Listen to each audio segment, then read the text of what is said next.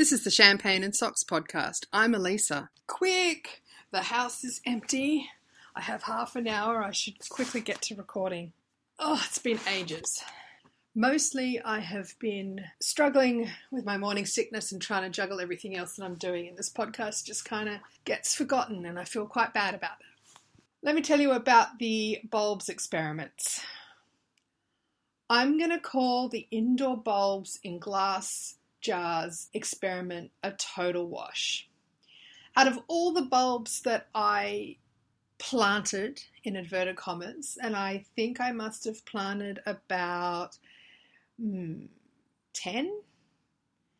one gave me a tulip, and the rest, even though they sprouted, they never made flowers, and I'm suspecting that's because they never saw sun. So I'm not quite sure where I was supposed to be keeping the glass vases. They were definitely in sunny spots in my house, and I followed all the instructions that I saw on Pinterest. I guess I have to call this a Pinterest fail. I've got 3 more that I had arrive much later than the first batch, and I had them in the fridge for a while. They did not go mouldy. I had them not in a plastic bag this time, and that seemed to work. They haven't even seemed to grow roots. So I think next year, if, and I probably will, decide to do tulip bulbs again, I think I'm just going to put them in pots outside. My daffodils, on the other hand, have been great. I've got a couple of pots of happy yellow flowers.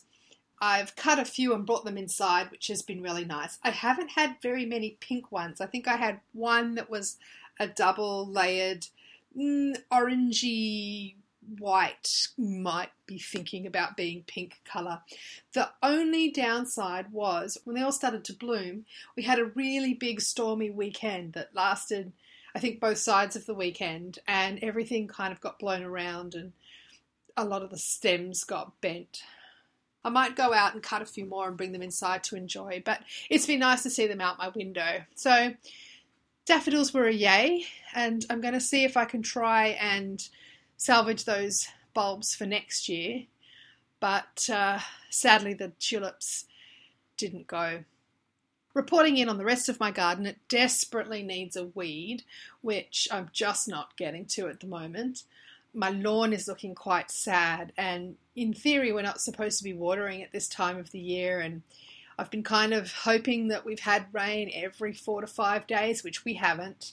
And even though we've had a lot of rain, it's been over a really short period of time. And so I'm really torn about whether or not that means I can justify watering my lawn in the middle of winter. It just seems so incredibly wrong. And yet, you know, like, we have climate change, and Perth rainfall has halved and then halved again over the last, I think, 15 years. And, you know, we just don't get enough rain. And it's a tiny strip of lawn. It's not like I put lawn across my whole backyard. I haven't really come to a resolution about whether or not I can justify watering. It's not very green. And we just got a swing set from my sister who was redoing her backyard. And so I would like to put that swing set up on the lawn and have there be a soft spot for falls and what have you. So that will be a new thing that we'll be doing in the garden soon. Other than that, lots of my plants have actually been flowering. A lot of my grevilleas have ended up flowering, which has been really nice. I planted a sort of sunset species, so they're a sort of an orangey colour, a light orangey colour. Unfortunately, they've mostly flowered on the side away from the house, so you can't actually see the flowers from inside. And a few of my bottle brushes have flowered, which has been really nice. I've got a couple of varieties that I planted. I have Little Johns, which are still really little plants, but they have a vibrant red flower, and the ones outside the window near my sitting room are an orangey bottle brush colour, which is really nice. So we were going to move. I think I said that before, and I sort of got a bit despondent about what to do with the garden, but since we're not moving, I'm thinking that I'm going to start backfilling into the garden and putting more numbers of plants than my friend originally suggested. I think that she was aiming for what it will look like in 10 years' time, which I think is fair, and that maybe I'll overplant it. But at the same time, it looks sparse and straggly. So, and some plants have died. I think in the next month or so, which is hilarious because I'm not going to do it the next month or so, but I'd like to start having an idea about what and where I'm going to need to go and source plants to backfill. You've been listening to the Champagne and Socks podcast, a twice-weekly podcast of all things craft, dropping Tuesdays and Thursdays. You can now subscribe via iTunes, leave a review if you like, join the craft circle and tell us what you're working on this week. Email me at champagneandsocks@gmail.com or find me on Twitter as Champagne Socks. I'm over on Ravelry as Girly Jones.